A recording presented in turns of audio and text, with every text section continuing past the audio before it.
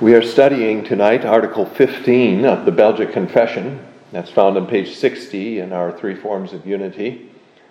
And the article is entitled Original Sin.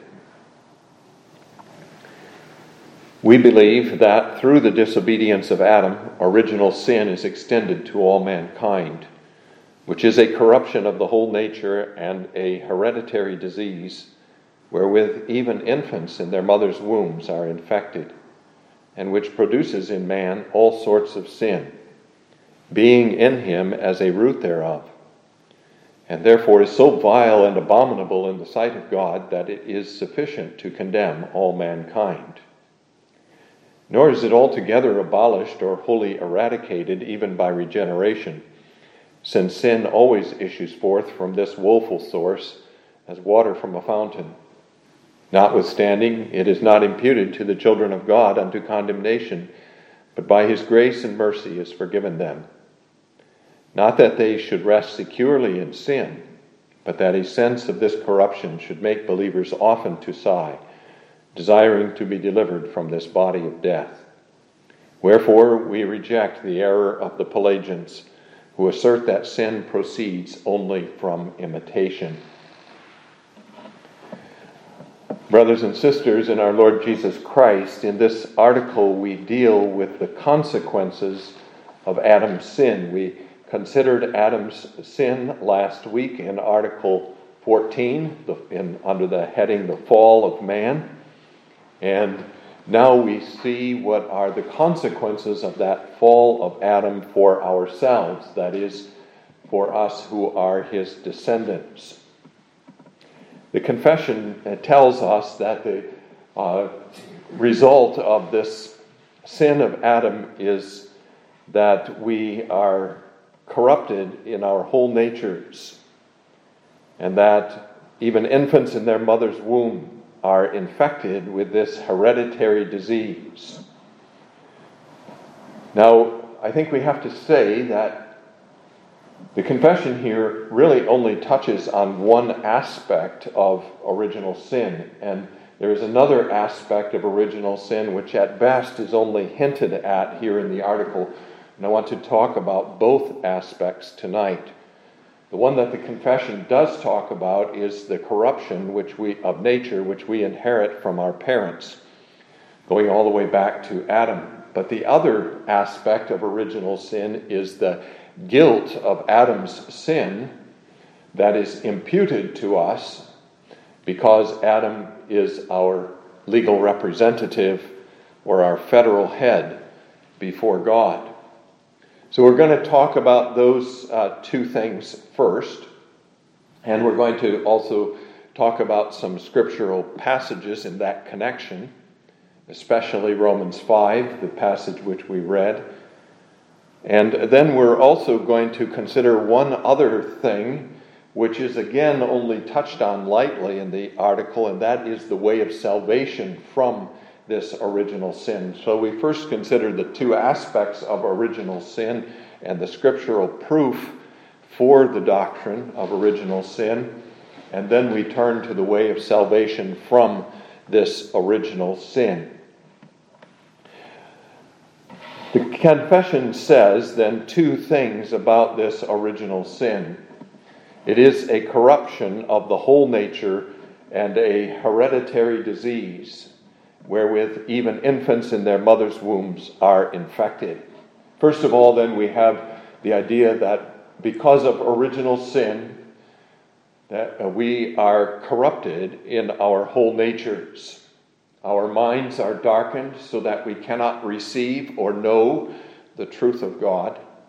Our wills are perverted so that we cannot will or desire what is good.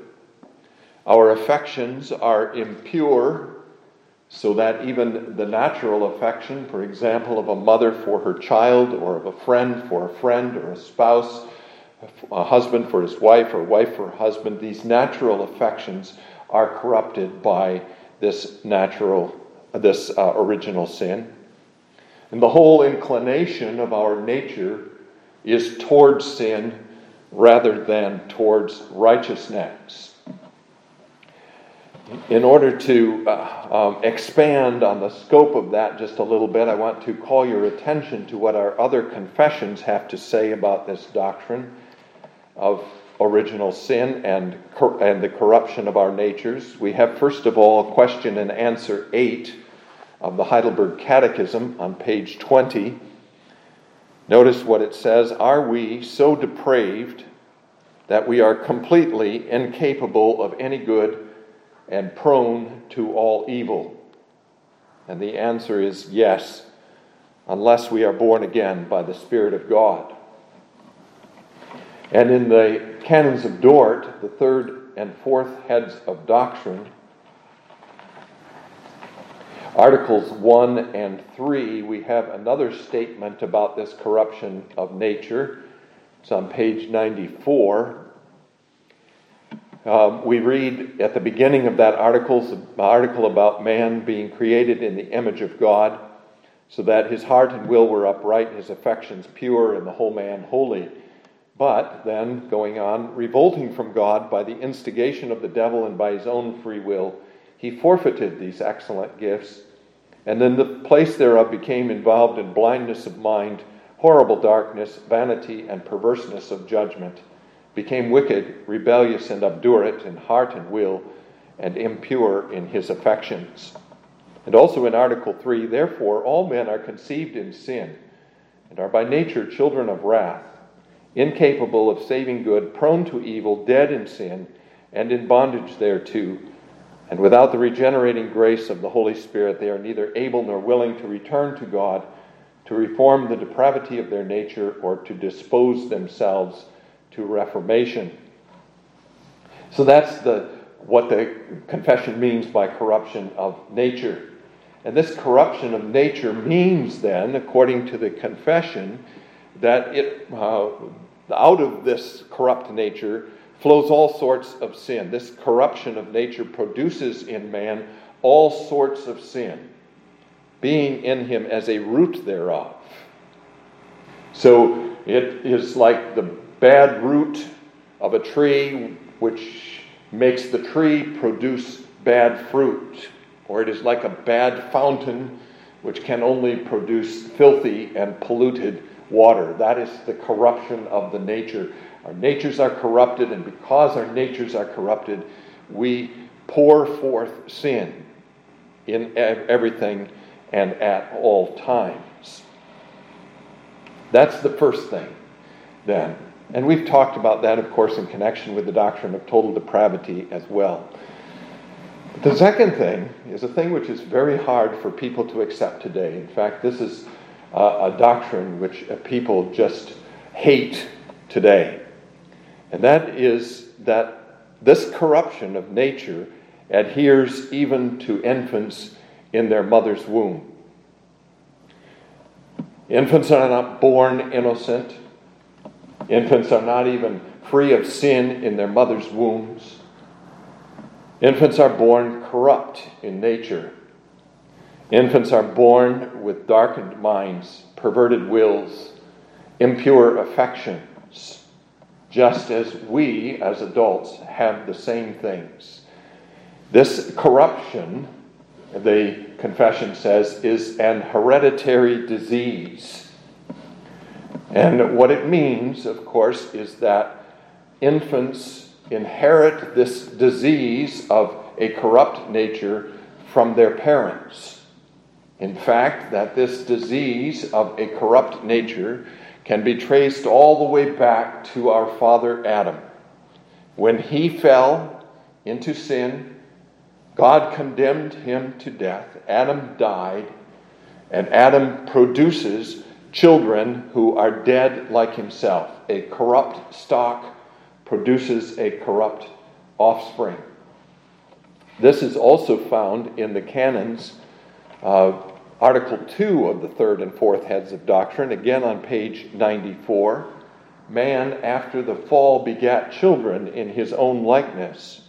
A corrupt stock produced a corrupt offspring. Hence all the posterity of Adam, Christ only excepted, have derived corruption from their original parent, not by imitation, as the Pelagians of old asserted, but by the propagation of a vicious nature in consequence of the just judgment of God.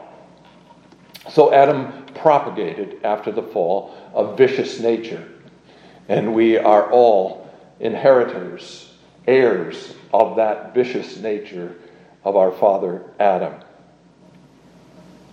That's what the confession means by original sin, the corruption of nature which we all receive from Adam. Now, we're going to come back to more scriptural proof about this doctrine of original sin in a few minutes. But I did want to touch on this idea that infants are corrupt from their birth. And there's one scriptural passage which is, I think, very important in this regard, and that's Psalm 51, verse 5. And David's confession then. Remember, David is here confessing before God his sin against Bathsheba and Uriah and asking God's forgiveness. But he mourns for his sin in verse 5, saying, "Behold, I was brought forth in iniquity, and in sin my mother conceived me." I was brought forth in iniquity, and in sin my mother conceived me. He's not saying there particularly that the act of conception was sinful, that his mother committed sin. That could be part of it, especially in the circumstances, of course, of David's own birth, but as a man descended from Adam. But what David means there, of course, he's talking about himself and he's talking about his own sinfulness, and what he's saying is, I've been a sinner since I was conceived in my mother's womb. I've been corrupt. I was conceived and born in iniquity. He's tracing the sinfulness, his present acts of sin, therefore, to the source. And the source is his birth from a fallen human race.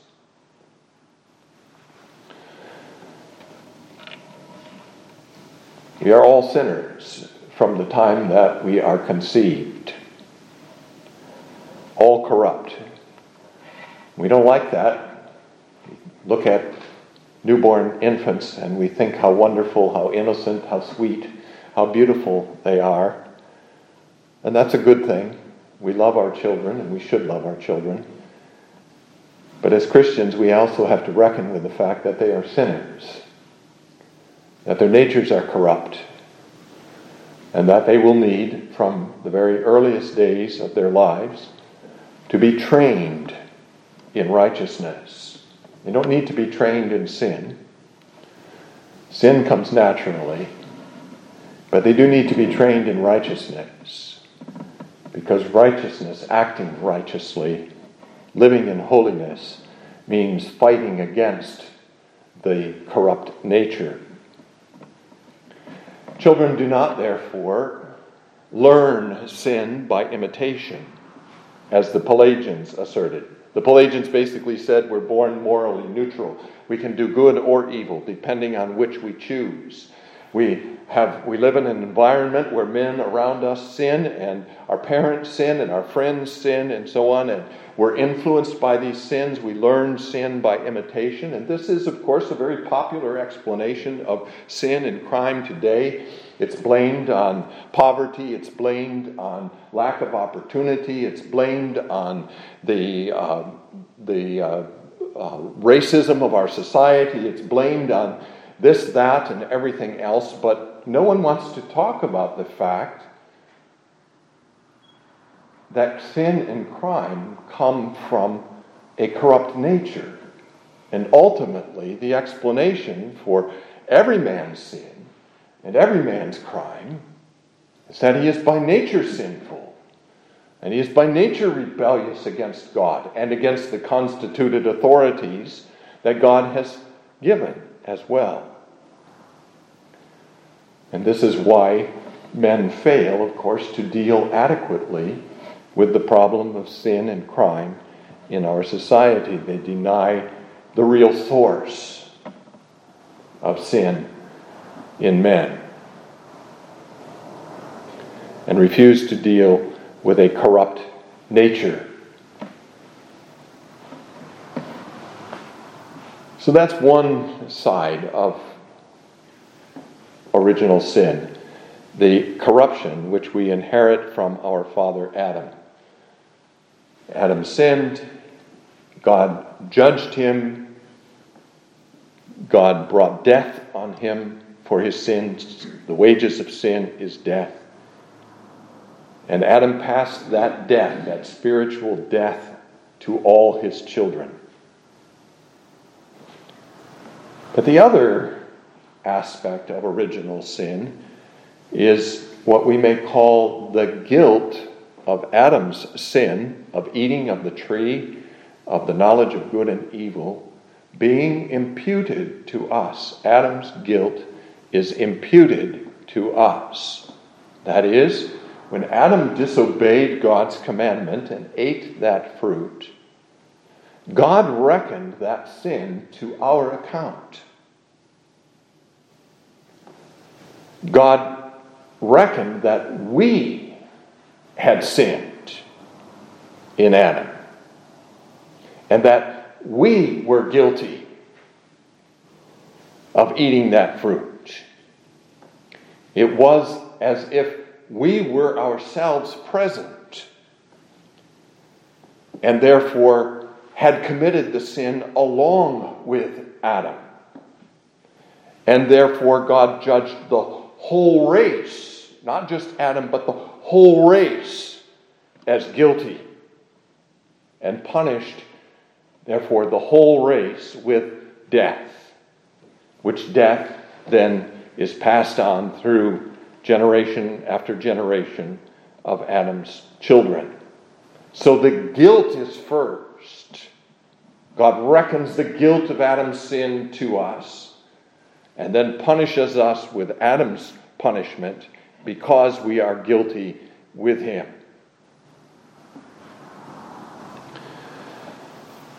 Those are the two sides, then, of original sin. And all of this is due to the fact that Adam has a twofold relationship to the human race. He is, first of all, our father, of course. The whole human race has descended from Adam. Every single man can trace his parentage ultimately back to Adam. But the other thing is that Adam is our federal head, or our legal representative. And when Adam was therefore living in the garden before the face of God, he was living and acting there in the garden on our behalf. He was representing us before God. And his acts were acts performed not just for himself as an individual, but his acts were acts performed for us, whom he represented.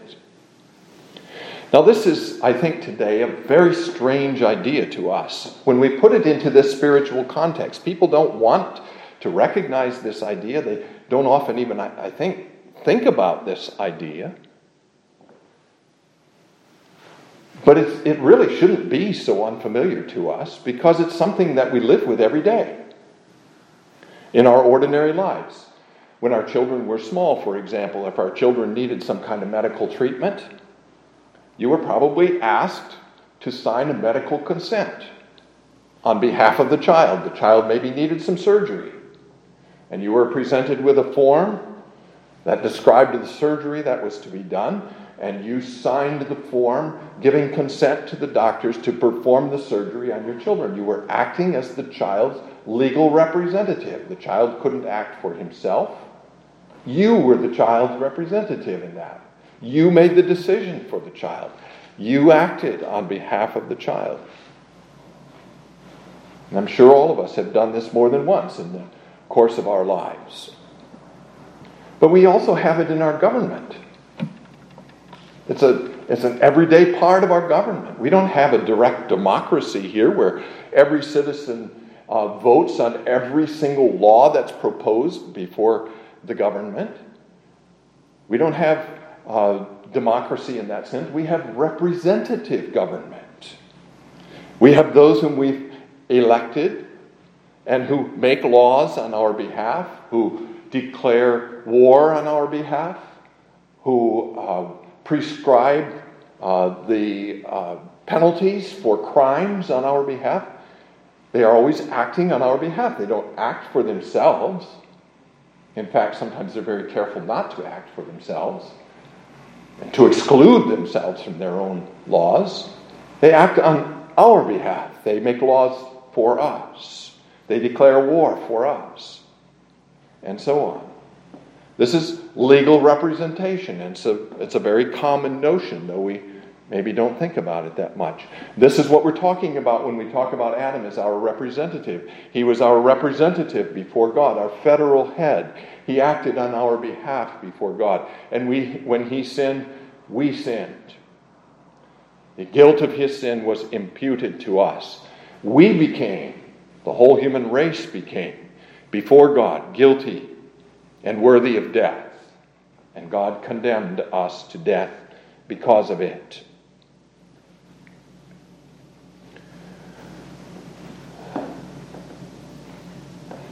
Now, one other thing here.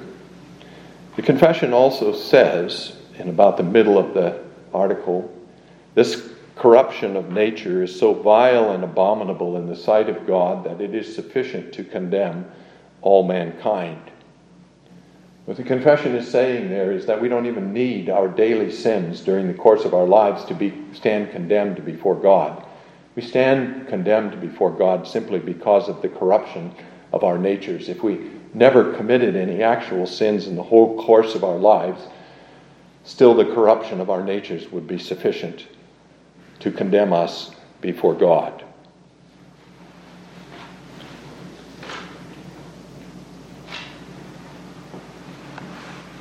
So those are the two aspects of original sin. Let's look now at some scriptural proof for that. And the first thing we want to do is look at 1 Corinthians 15, verses 21 and 22. 1 Corinthians 15, verses 21 and 22. For as in Adam all die, even so in Christ shall... I should have started one verse earlier. For since by man came death, by man also came the resurrection of the dead. For as in Adam all die, even so in Christ shall all be made alive. I think there are a couple of things that we should notice about that. First of all, notice that in verse 21, Paul does not say Adam, but he says man. And we might even translate, for since by humankind came death. That is, humankind is represented by Adam in the garden. By that humankind, death came. And of course it came because of Adam's sin. And as we've said already, death is the wages of sin. Romans 14, verse 23. It was the punishment of sin. So when we read, by man came death, it means mankind sinned, mankind was judged by God, and mankind died. And then in verse 22, he switches and he uses the name Adam. In Adam, our representative and our father all die. In Adam, all die. The other passage is Romans 5, verses 12 to 21. Now here, in this passage, Paul is comparing and contrasting Christ and Adam, what we receive from Adam and what we receive from Christ. We're not going to talk, as we work through this passage right now, we're not going to talk about the positive half, Christ and what we receive from him. We're just going to look at the negative part of this first. And what we see here is Paul repeating over and over again basically the same ideas. In verse after verse after verse, he comes back to the same kinds of statements, beginning in verse 12. Through one man, sin entered the world. Through one man, sin entered the world. That one man is Adam, of course. And what Paul means there is not just that, well, now Adam had sinned, and therefore sin was in the world. What he means is that Adam's sin opened the door to sin. Adam's sin brought other sins into the world, all the sins of the human race since that time. Sin came flooding in behind the opening of the door by our father Adam. And when sin came flooding in that way, death came with it, of course, because the wages of sin is death. And thus death spread to all men because all sinned. And I don't think that Paul means there, when he says all sin, that we all sin from day to day. But I think what he means is we all sinned in Adam. We all opened the door in Adam. And we all became corrupted sinners in Adam.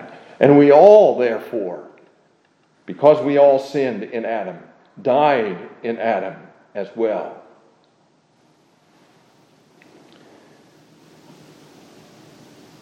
But then go down to verse 15. By one man's offense, many died. Again, it's Adam. By one man's offense. One man offended against God, and many died by that offense. Why? Because all were guilty before God. Verse 16. The judgment which came from one offense resulted in condemnation. So there was one offense. There was judgment which followed that one offense. And condemnation was the result of the judgment. And it's a judgment that comes on us all. Verse 17 is the next time. By the one man's offense, death reigned through the one. So he goes back again to the idea of death coming on us all through Adam. But here he says death reigned. Death became our king. Death had dominion over us. Verse 18. Through one man's offense, judgment came to all men, resulting in condemnation. Verse 19. By one man's disobedience, many were made sinners. And verse 21. Sin reigned in death. So Paul is going over the same ground again and again, and he's saying, look, this was all due. The corruption and guilt and death which we all have today was due to one thing. One offense by one man.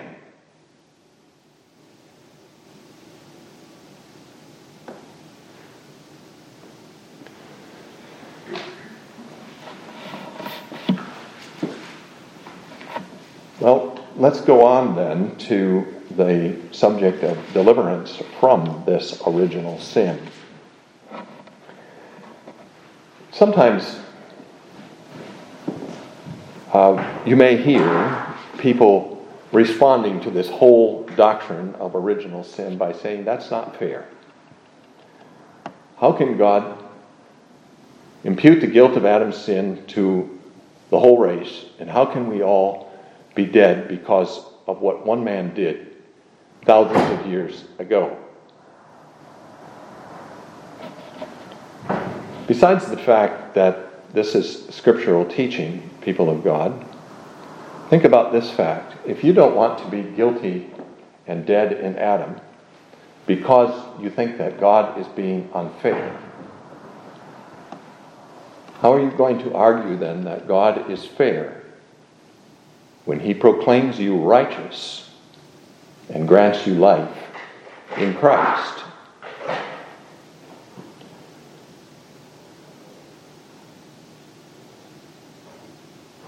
It's the same situation, isn't it?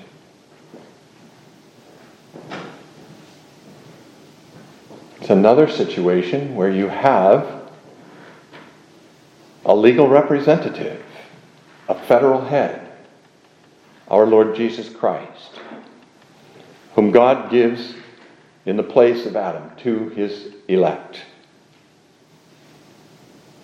And another Father, God himself, who begets us again to eternal life out of our death and corruption. The situation is exactly the same. If you don't want to be dead and guilty in Adam, then you better not argue that you can be living and righteous in Christ.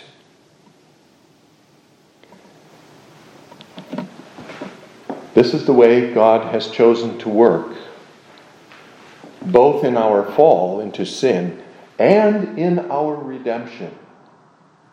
And of course, when we talk about deliverance then from original sin, there's no difference in the way of salvation from it than from the way of salvation from our daily sins. The way of salvation is the same. The way of salvation is our Lord Jesus Christ.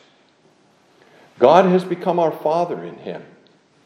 And by him, he has begotten us again to a new life. He has raised us from the death into which we had fallen. He has made us new creatures. He has begun a second creation in us, comparable to that first creation. This is what the article means when it says, nor is it altogether, that is the corruption of nature, abolished or wholly eradicated even by regeneration. Regeneration does begin the process of abolishing and eradicating this corruption of nature. But it's not the end of it. We have to be, throughout our lives, sanctified and ultimately glorified, body and soul, in order to be free from this corruption of nature. So that's the way of salvation from original sin. The regenerating power of God, the sanctifying power of God, the glorifying power of God in us. He becomes our Father and fashions us again in his own image, in righteousness and holiness and knowledge. He restores to us what we lost in Adam. And in fact, he not only restores it, but he makes it better, as 1 Corinthians 15 also points out. But the same is true of that guilt which we inherited from Adam. We were guilty in Adam. Well, Christ pays not only for the guilt of our daily sins, but he pays also for the guilt of that sin of Adam in the garden for his own people. That guilt is removed by the shedding of the blood of Jesus Christ. The confession says here, notwithstanding, it is not imputed to the children of God unto condemnation, but by his grace and mercy is forgiven them. And then it gives us a warning. It says, not that they should rest securely in sin. That is, well, God has forgiven our original as well as our actual sins, and therefore we can rest securely in sin. Paul deals with that in Romans 6, immediately following the verses that we've been talking about. What shall we say then? Shall we continue in sin that grace may abound? Confession puts it, not that they should rest securely in sin, but that a sense of this corruption should make believers often to sigh, desiring to be delivered from this body of death. We sigh with David. I was brought forth in iniquity. In sin my mother conceived me. We sigh with the Apostle Paul. O wretched man that I am, who shall deliver me from this body of death? But we also give thanks, as Paul did. I thank God through Jesus Christ our Lord. This corruption is being reversed by the powerful work of God. This guilt has been removed by the shedding of the blood of our Lord Jesus Christ. We are being and have been delivered from this original sin in Adam because we belong to our Lord Jesus Christ, of whom Paul says in 1 Corinthians 15 that he is the second Adam. Look then again at those two passages which we've already referred to, 1 Corinthians 15, and pay attention to what the apostle says in the second parts of those passages. 1 Corinthians 15, verses 21 and 22, for since by man came death, by man came also the resurrection of the dead. Have you ever heard Handel's Messiah and the setting of those verses in Handel's Messiah? You have the very mournful first line, and then the exultant and exuberant second line of each one of those verses. For since by man came death, by man also came the resurrection of the dead. And again, for as in Adam all die, that's grief and mourning, even so in Christ shall all be made alive. And in Romans 15, every time Paul talks about the one offense and the one man and the death that came through him and the condemnation and the judgment that came through him, he also talks about Christ. Verse 15, if by one man's offense many died, much more the grace of God and the gift by the grace of the one man, Jesus Christ, abounded to many. For the judgment which came from one offense resulted in condemnation, but the free gift which came from many offenses resulted in justification.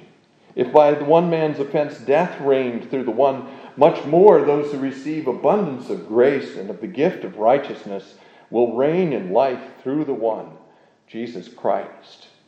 As through one man's offense judgment came to all men resulting in condemnation, even so through one man's righteous act the free gift came to all men resulting in justification of life. As by one man's disobedience many were made sinners, so also by one man's obedience many will be made righteous. As sin reigned in death, even so grace reigns through righteousness to eternal life through Jesus Christ our Lord. Yes, we mourn and sigh because of the remaining corruption of our natures. We grieve because we see still how sinful we are. But we also rejoice in Christ Jesus, who has delivered and is delivering us from the guilt and corruption of our sinful natures. May God bless us with His word.